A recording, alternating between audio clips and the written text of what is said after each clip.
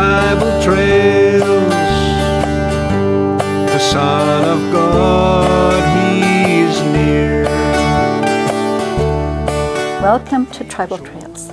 We are in Bonnyville, Alberta, filming, and our guest today is Donna Lakey. So glad to have you, Donna. And I see you are wearing your Métis sash.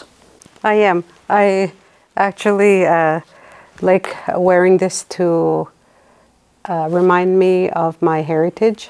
And I was born in Gift Lake, Alberta. And the Métis sash is a sign of my pride and my identification as a Métis. And the Métis are recognized as one of the Indigenous peoples in Canada. So they have the First Nations, the Métis, and then the Inuit. And those are the three Indigenous groups of people here in Canada. And so I am very proud to be Métis. Mm-hmm. So the Métis, like here in Alberta, this is I'll speak from Alberta as I've was born right in Gift Lake, and then later on, like I did leave for a while, but I came back. And historically, the Métis were called road allowance people.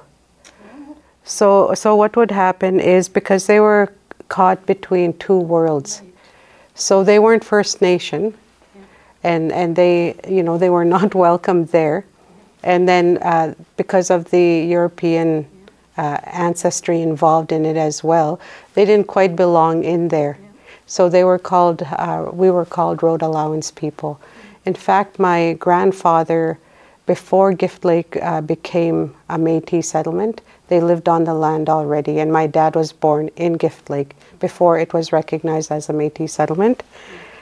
And so for a lot of times, like the general population don't recognize the distinction of the three groups, and they kind of group us in with the First Nation. And the other word that has been used for the Métis is Otipim Suag. Now, when I try to translate it into English, it loses a lot of meaning, but it's a very powerful word for the Métis, Otipim Suag. It means they are a people that, and I say, I probably am not explaining it very well because of how. No, you're doing very good. You have the picture in your mind when you say something in Cree, right? Yeah. So it means a people that they control their own destiny. They decide for themselves how they're going to live. They're in control. They're in charge of their life. They look after they have that, right? So it's sort of that idea of independence in one sense. So it's really hard to translate it from Cree, Otipim Suag, to try and explain it in English. And you have your own language. Yes, we do. Yeah. So as a Métis people, we've struggled to be recognized as a distinct Indigenous group. And so I have, like I say, my dad was born right in Gift Lake before the Métis settlements of Alberta were established. And it would be really interesting if that history could be given. Because when we talk about the land being set aside for the Métis here in Alberta, that's actually a unique situation as well. Mm-hmm. Because a lot of the Métis people across Canada do not have the land base like we have. And so when you hear the stories of the Métis leaders of our past, you hear and you listen to recordings, you hear about how they talked about God giving them this land. Yeah, they do. So Donna, as you're sharing your story, one of the things you mentioned is your Métis pride. Mm-hmm. What does that mean?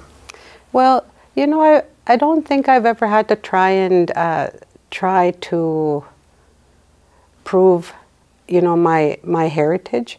it was just who I was, and who I am. Like if I go, whether I'm at home on settlement land, or if I have to go out, say to Edmonton for a meeting or anything like that, I've never had to try and prove, I'm Métis, I'm this. It was just so intrinsic to my life. And I think that's a result of growing and being raised by people that had that pride. And I think of my dad, Oliver, and my uncles, like my uncle Arthur, Leonard, Richard, Martin, Edward, strong Métis men. Yeah. And they encouraged us all the time. What does that mean, strong Métis men?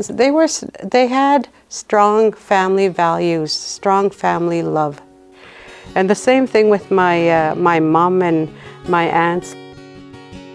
Therefore, as God's chosen people, holy and dearly loved, clothe yourselves with compassion, kindness, humility, gentleness, and patience.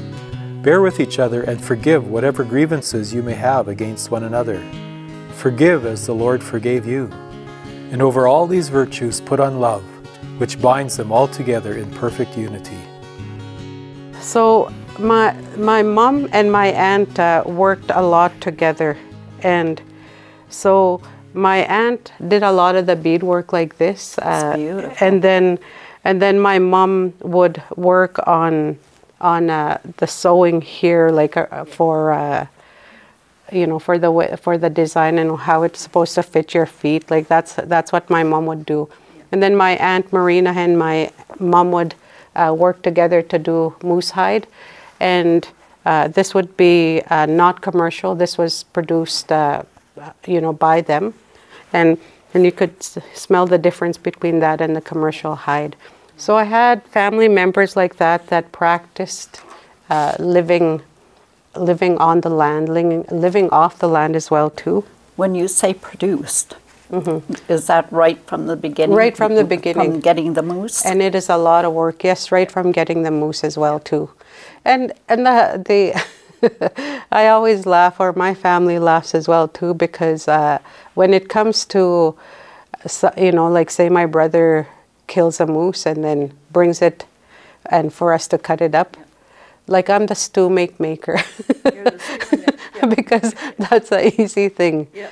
And so everybody would be involved in doing that, is making the stew meat. So for us here in Alberta, and even for our families, having the land was significant because you could do the hunting, fishing, camping.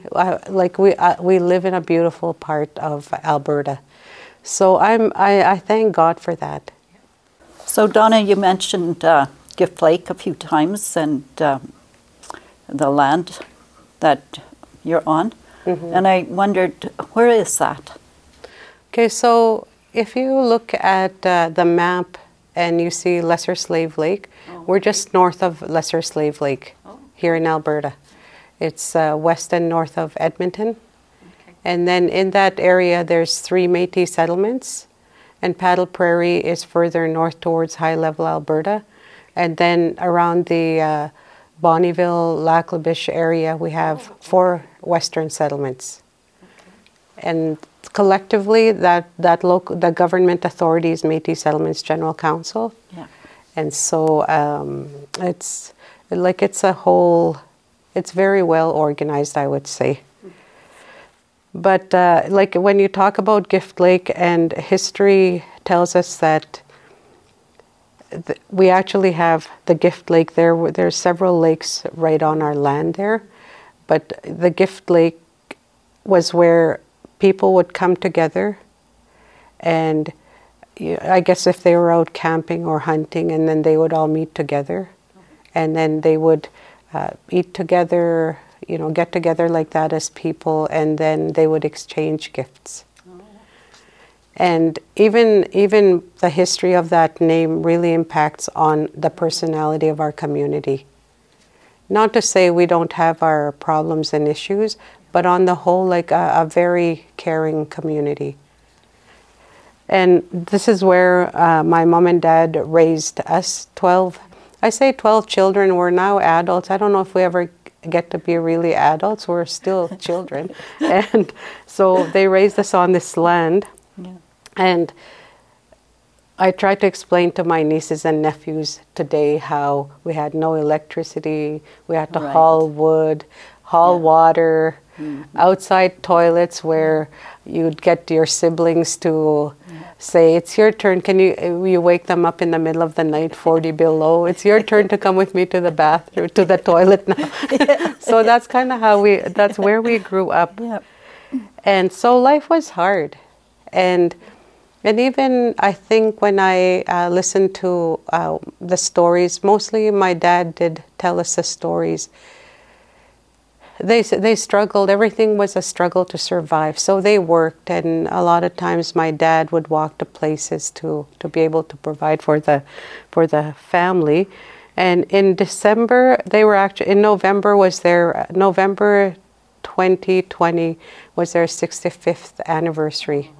And we celebrated with them in December. We had a 65th wedding anniversary party for my mom and dad. Donna, as you were sharing, you spoke of your dad very fondly. Mm-hmm. Can you tell us a little bit about it? Mm-hmm. My dad was an interesting man. He was this rough, tough guy, and he loved visiting people, like always visiting people. And I kind of laughed at this one situation. Like as they got older, one of my sisters, Corrine, really took a strong role in taking them to doctors, their medical appointments and different things like that. But this one time, my sister and I happened to be the one to take Dad to the hospital. And I laughed because his doctor comes in. And as soon as the doctor comes in, before my dad even had anything to do, the doctor goes like this, because that's how my dad would be to the doctor, like, you know, right? And yeah. the doctor did that to him before my dad got a chance to do that. And then he would end up in the hospital a lot. And because he would wander the hospital to try and find people to visit, so they would make a big sign on his room, Oliver Anderson. Oh. So he would know to find it. So people were very much a very important part in his life. And I remember I can't even remember how old I was, but he said to me that one summer, he said, "We should have led you to God, but it was you as our children that led us to God." And he said that to me because when we were younger, like they would take us to Bible camp, and then when I heard John 3:16, that God so loved me so much that he gave his son Jesus, and that message really impacted me, and I know a couple of my siblings, and we started living for the Lord. And then Dad, as time went on, I know that they started changing from the way they used to be, and starting living life differently. And for me, that having my dad in my life, like he was the one I would go to when things were emotionally tough for me, or he would come to me, and I could go to him, and he would come to me when I was struggling a lot. Towards the end, he had dementia, Okay. and for the most part he did well. But at certain times, like he could sit. How old was you when you were 85. when this happened? Right. Okay. So then, and I don't know how long he would have had the dementia, but sometimes if you visited him, he might tell you the story 2 or 3 times in that visit over like that. But in April, we had him. The ambulance took him from home, and he had been in and out of the hospital because he was also diabetic. And so that April, they took my dad by ambulance to go into High Prairie. And I remember they're loading up Dad, and I yelled out, "Dad, I love you." And then he wasn't. Then he said, "I love you" back to me, as they're loading him into the hospital. And because of COVID at around that time, we were afraid he would get it. And then the doctor called us the next morning and said there isn't anything we could do for him anymore. Yeah. And he had an infection, and he said because he wasn't able to take antibiotics or anything like that. There's a word for it, I don't know what it is. They said he's not going to last long. So then my mom said we want him home. So we brought him home, and I don't know how many days we spent looking after him. And then in April he passed away. So that was a big loss to me. You know, I do tell myself we had them for 85 and 86 years. And you know, right until they passed away, they were right into life with us, right? Camping, beanbag tournament, everything like that, they were with us. Down here we said goodbye to our loved ones. Through all the pain, it's so hard to be strong. But God heals the wound when the circle is broken, and we'll see them again, it won't be long. Family ties won't be broken in heaven, for we'll all be together on the shore. There will be no goodbyes to bring tears to our eyes, 'cause the circle won't be broken anymore. Sounds like a wonderful dad to have. Mm-hmm. And what about your mom?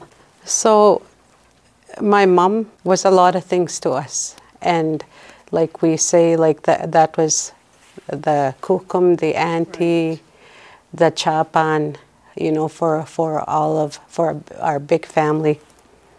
And then like a fierce competitor when it came to playing cards or playing blitz or anything like that.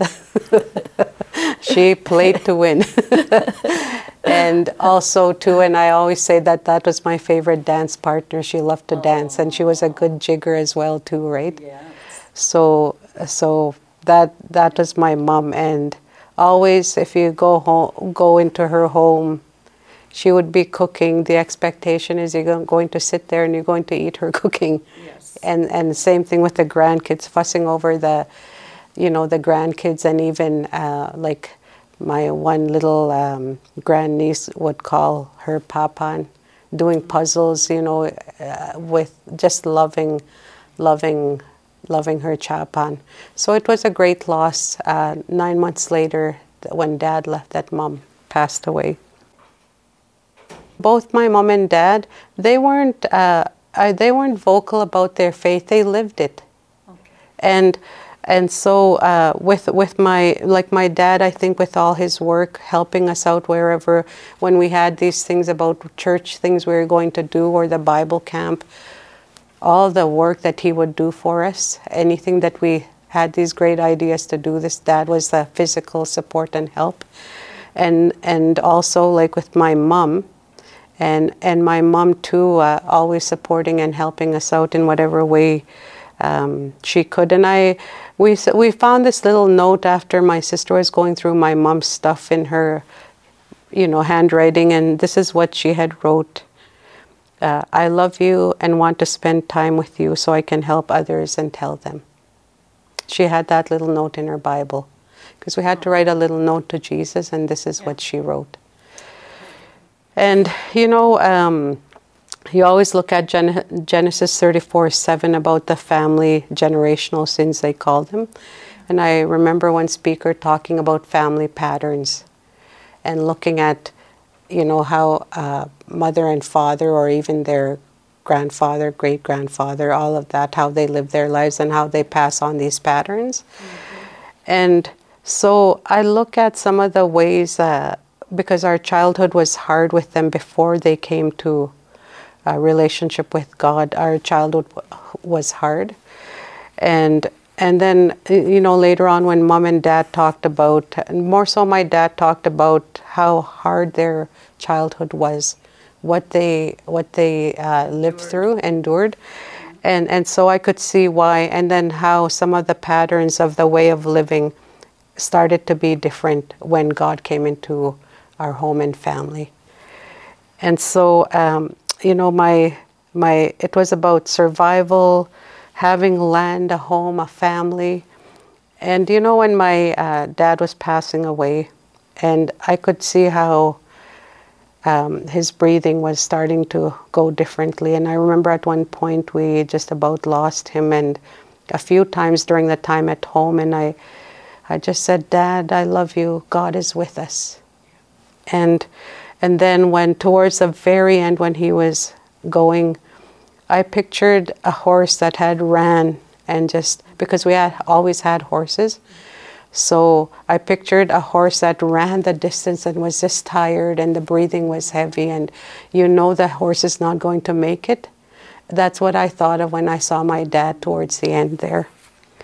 So yes, as I was on my way to come and meet with the taping here, my brother had called me the night before, and one of my nephews, I call him my baby, Grant, my baby. I guess he finally broke down, and he's not a big crier, right? He finally broke down and cried for my mom and dad. And then, so my brother called to tell me that. How old is he? He's in grade 3. So then the next day they were doing the Terry Fox run. So what Grant did was he and his brother ran with him.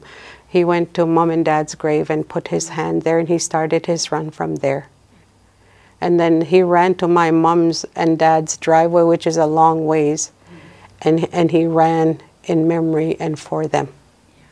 Because my parents left the grandkids, the great-grandkids, the siblings, such a rich heritage as parents. They were not perfect. Our family is not perfect. I can tell you that much. But, none of us are, Donna. Right? But it sure made a difference to have God in our home. So Donna, you talked an awful lot about your home and your legacy, about your mom and dad, and what they left behind, not only for you and your family, but also for the community. How important is that? We go crazy doing this, doing that, thinking that's what really is important. And then I look at, when a little, like my one little nephew crying when he was going to have moose soup, because that was what they ate at Mom's, and they felt love and safety and caring from my mom with that. And so there's so many things the memories, the times of laughter, the difficult, hard times we went through, and how the family was together. So if anything happened to me, easily 20 or 30 people show up for support. It was so encouraging to hear these memories about Donna's parents. It makes such a difference to have God in your life and your family. We can see how important it is what choices we make. Listen to Donna as he shares some thoughts along this line. I think about my mom and dad a lot. And sometimes it's with tears. And at other times I laugh because they were funny. and then, we've sat together as a family and we've looked at what they taught us. Helping other people, working hard, providing for your family, being together, and having God in the center of it all. And sometimes people have no use for God, maybe only when there's an emergency. Sometimes people, literally hate God, and I'm afraid to say too, he gets a lot of blame for things that happen in life.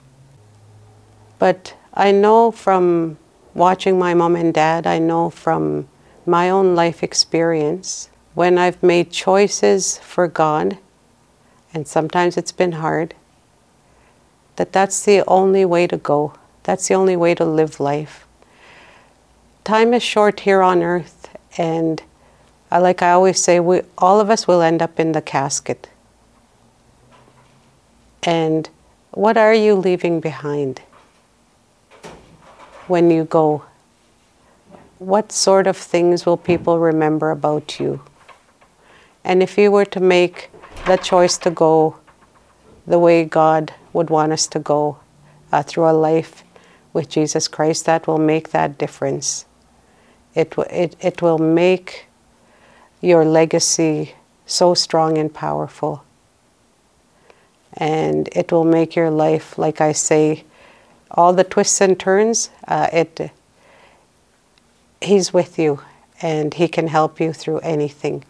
So be a person that makes that choice to leave a strong legacy built on Jesus Christ.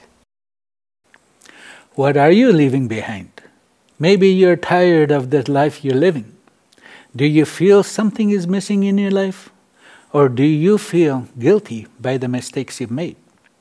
The Bible tells us in Romans 3, all have sinned and fall short of the glory of God, and all are justified freely by His grace through the redemption that came by Christ Jesus. God presented Christ as a sacrifice of atonement through the shedding of His blood to be received by faith. So, there is always a chance to change your life. Do you know that Jesus Christ paid the penalty for your sins on the cross? This is the most important choice to make in life. It determines where you will spend eternity, and it will change your life here on earth. Call us at 306-961-2588 on our spiritual helpline if you would like to talk to someone.